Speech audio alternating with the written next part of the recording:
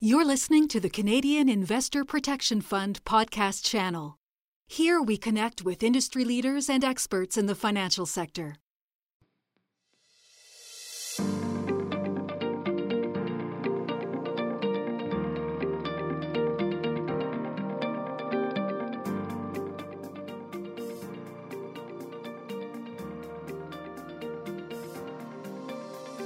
Hello, and welcome to another episode of the CIPF podcast series. I'm Donna Howard, Chair of the Board of Directors of the Canadian Investor Protection Fund. Our topic of conversation today is resolving customer disputes in times of crisis. The Ombudsman for Banking Services and Investments, or more commonly known as OBSI, resolves disputes between participating banking services and investment firms and their customers. My guest today is Sarah Bradley, Ombudsman and CEO of OBSI. Our discussion will explore how OBSI has adapted to COVID-19, as well as observations and lessons learned during this time of crisis. Sarah, it is a pleasure to have you join us for this podcast. Thanks so much, Donna. It's great to be here. Great. Well, let's start off with, during times of crisis, how do you convey confidence to your stakeholders? And what have been some of the most effective communication tools that your organization has used to meet this goal? Such an interesting question. Thank you very much for having me and for raising, such an interesting topic for us to discuss today. Times of crisis are obviously highly unusual times, but they do provide a very unique opportunity when we're talking about communication. Because outside of a crisis, it can be very difficult to be relevant, to capture people's attention, to be delivering messages in a way that people will care about. But during a crisis, that some of that initial difficulties overcome. If you have something that's relevant to say, people are ready to listen because in a time of crisis, people are looking for answers, or maybe they're looking for order when they have a sense of disorder, or they're looking for to improve their understanding. So it's that initial hurdle of getting to the start line of having somebody listening to you is often actually a little easier to overcome as long as you have something relevant to say. So thinking about communications, I always think of them. I always sort of bucket this into two categories, and they're a bit separate. And the first would be personal communications, direct interpersonal communications, and the other would be digital communications, both of which have been super relevant during the recent crises we've been going through. So, looking at it from a personal or a team communication perspective during a crisis, I think one of the lessons we've learned is, more is better. Just being available, being connected, being engaged. We're all physically separated. Everybody is going through their own experience in terms of, the pandemic that we're going through, and there's a real variety out there of experiences that people are having.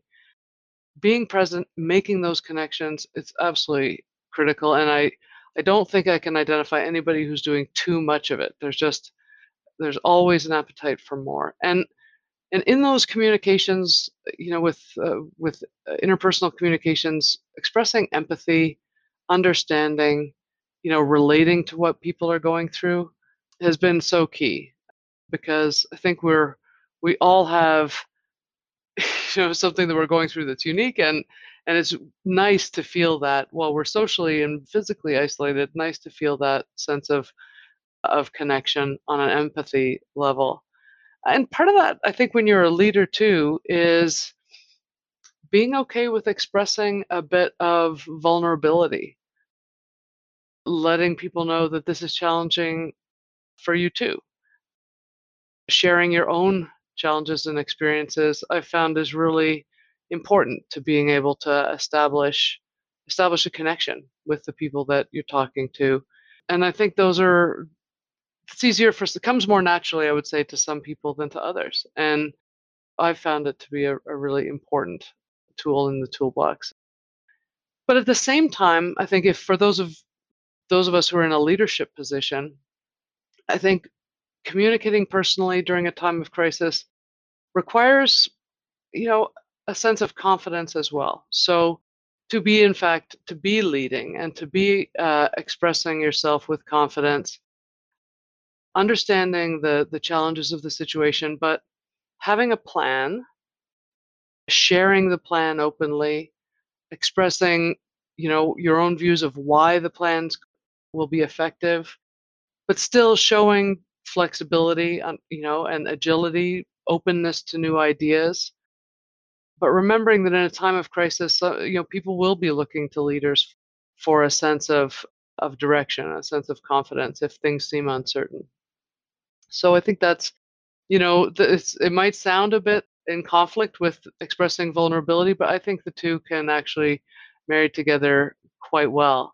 And that applies to internal team communications, of course, talking to your own internal stakeholders. But I think that the ideas of engagement and empathy and leadership are equally important when we're talking to our external stakeholders as well. You know, they need to hear from you. They need to feel and understand that you feel and understand their challenges too.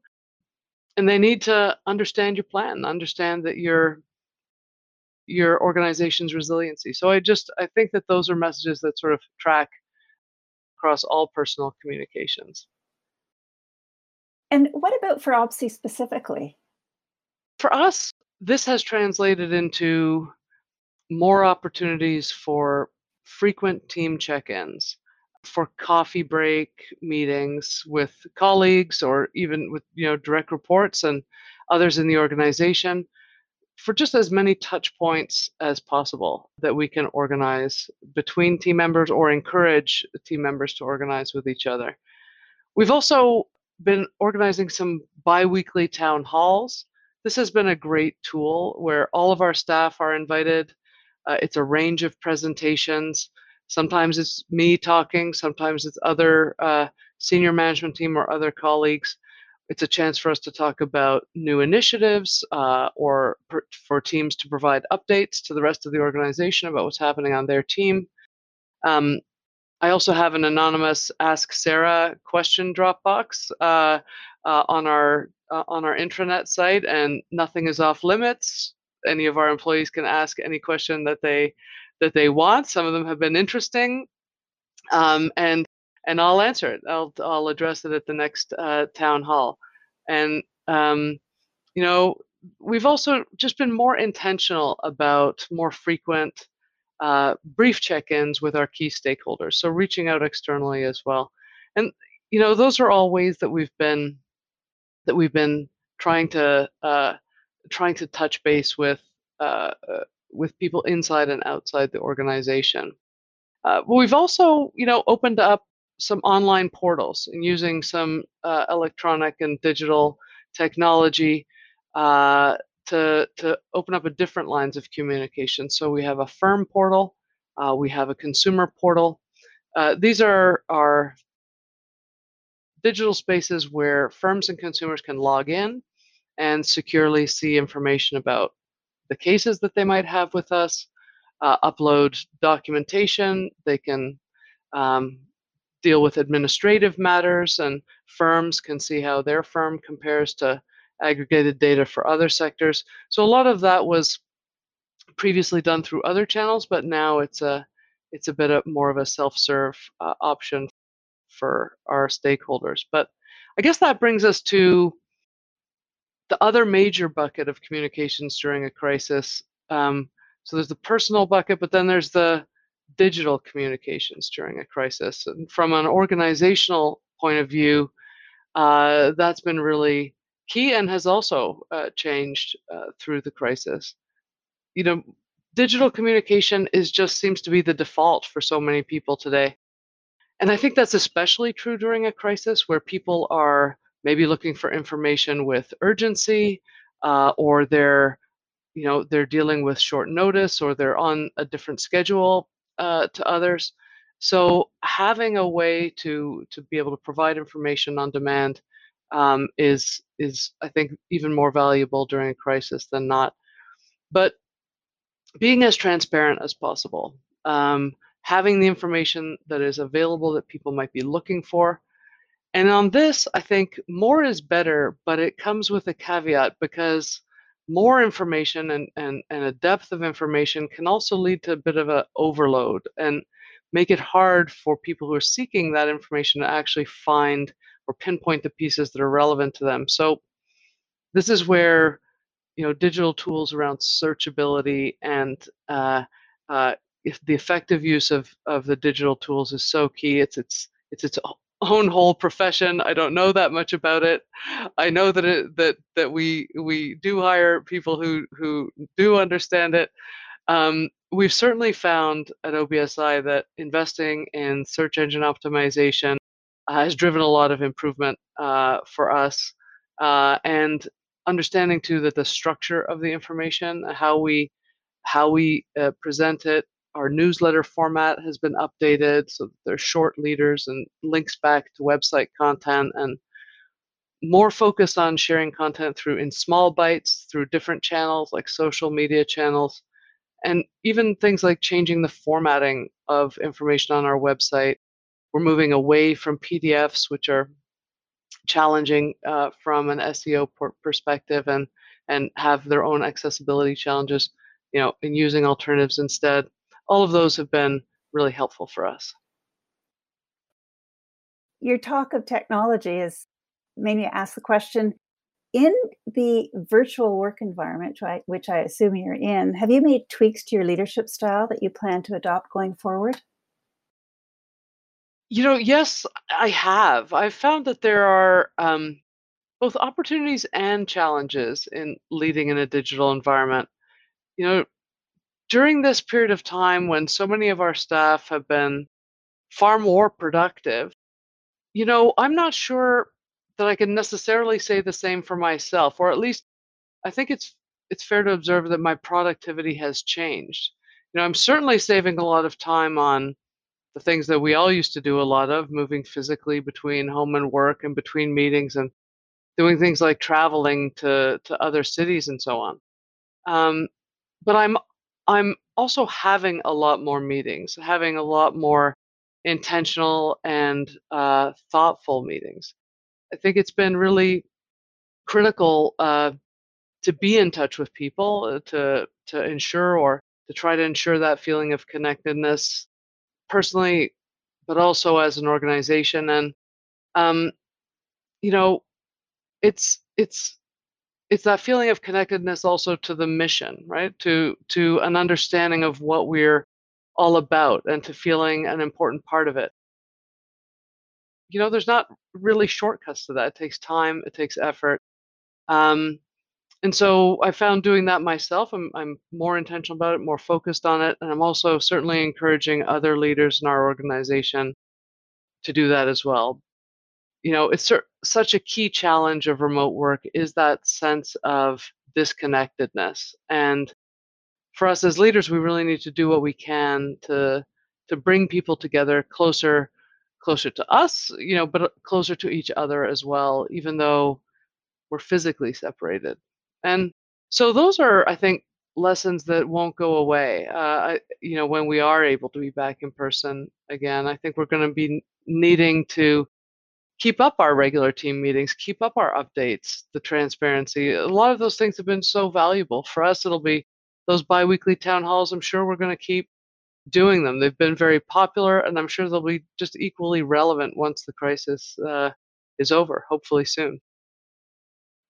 A good lesson to have learned to date. But do you have any other important, the most valuable lesson that you've learned to date while leading your organization during this COVID period? The COVID period has been a time of many lessons, I think. If I had to say what's the most valuable, um, I really think if the pandemic's taught us anything, it's really that we need to be prepared for change.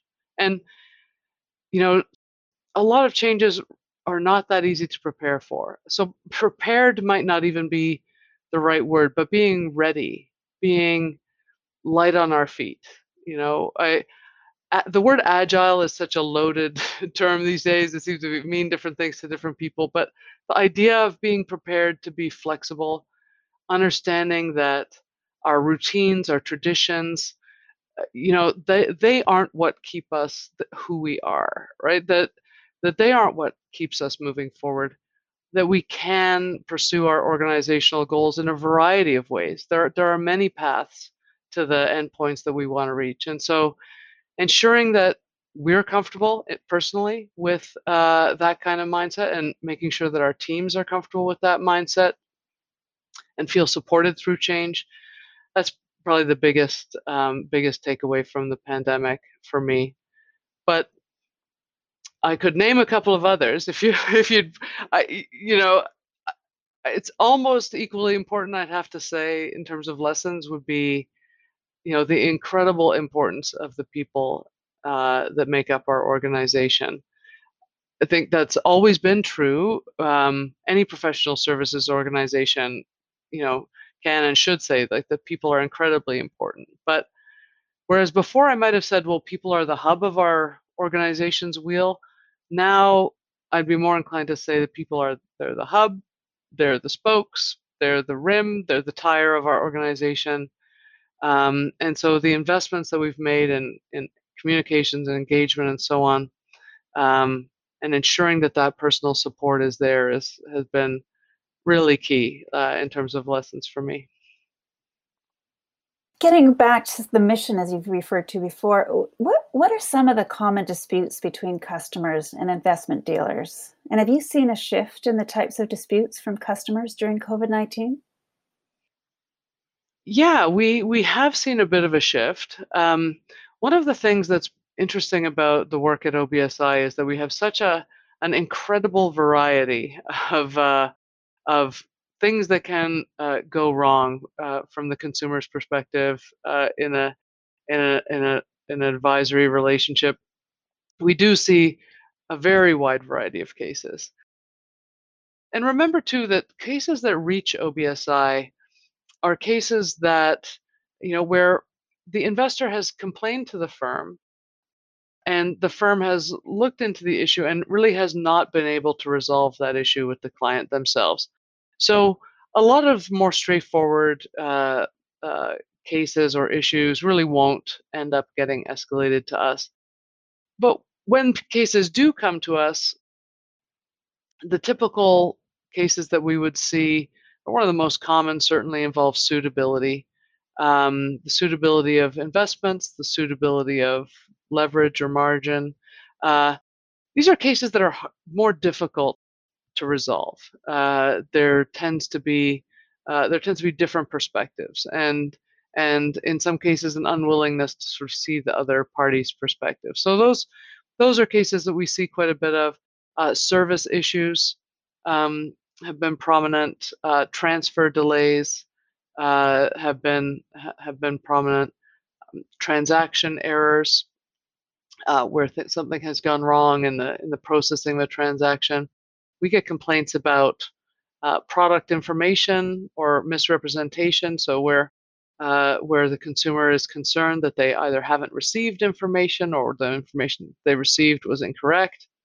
And we get quite a few cases about fees as well. So about the disclosure of fees or whether fees were misrepresented. Um, During the pandemic, I will say we've seen a very significant increase in our investment-related cases, um, pretty much across the board. So, all of those issues that I just mentioned that make up the bulk of the complaints that we deal with in a year, they're all up. Um, but I guess there are certain trends unique to the pandemic, or at least that have started since the pandemic started. We're seeing a lot of complaints about OEO firms, and I know order execution only. So your direct investing type of firms where there's no advice being given. Consumers are responsible for their own decisions, but are using the firm's platform to do their own DIY investing. We know from talking to others in the industry that the DIY investing is up significantly. There's a lot more retail investors using those services, and we're seeing an uptick in cases that's come from those platforms. They're generally not about advice, of course, but they are sometimes about delays and errors and information problems and so on. Um, Through the pandemic as well, which did certainly include a period early on in 2020 of a significant market drop, and then very significant volatility throughout the year since. We've seen a lot of margin issues, and margin is another area where things can go wrong, and it can be hard for the parties to see eye to eye about what has taken place. So margin issues and service issues. It's all of us throughout the whole industry have been forced to switch our service model almost immediately um, to working from our dining room tables and basements, and that's naturally thrown some challenges in the way of good customer service. Um, so I'd say all of those have been a little bit more common than they previously were. Thanks, Sarah. Maybe now is a good time to sort of step back and say, how do you see the role of OBSI evolving into the future? Well, it's a great time for you to be asking that question, Donna. We're right now at the end of our current 5-year strategic plan. It ran from 2016 to 2021, so we're just nearing the end of that. And through that strategic plan, we were able to make some great improvements in terms of modernizing our organizational practices, from strategic planning to new terms of reference and our social media strategy. We've done a lot of process and efficiency improvements. We have a new, case management system and digital transformation and automating our case intake. We've been working on improving our value to stakeholders. So we've published a new website and published the consumer and firm portals and launched the firm help desk. Strategic issues like minimizing enterprise risk. So we've been building our financial reserves, focusing on our IT security and that kind of thing. So now, we've really done a lot internally and with our stakeholders. It's time, I think, for OBSI to be taking stock, um, thinking about what we can be doing to improve the value that we offer to consumers and firms in the industry as we go into this new strategic cycle. First, I think we really need to always ensure that we're providing the best possible services that we can. Effective dispute resolution that's accessible and fair and independent, and really helping consumers and firms to put disputes behind them, to preserve relationships and build confidence where we can. But there's other possibilities as well, I think, such as including maybe a renewed focus on the communication of our insights. It's about 5 years now since we implemented our new case management system that lets us capture a lot more statistical information about each case. I think there's a lot of opportunity around what we do with with that information and do with those insights. And especially in the area of effective consumer dispute resolution, things that firms can do to really use the feedback that they should be receiving from their consumers through this complaints process, sharing our insights more broadly with consumers and the public as well. And of course, we also need to stay focused on our resiliency. If the pandemic has taught us anything, as I mentioned before, we really need to be prepared for change. And for OBSI in particular, we need to be responsive to our environment. Our workload and people's need for our services is really not constant. It's quite counter-cyclical. So we need to be ready to serve serve investors and the industry when we're called upon. Thanks, Sarah. Do you just have any final remarks that you'd like to leave with our listeners? Sure. I think, the theme of your series is investor protection in a time of crisis, which I just love. I think it's so apropos and something that everyone in the financial services sector, always needs to be considering carefully.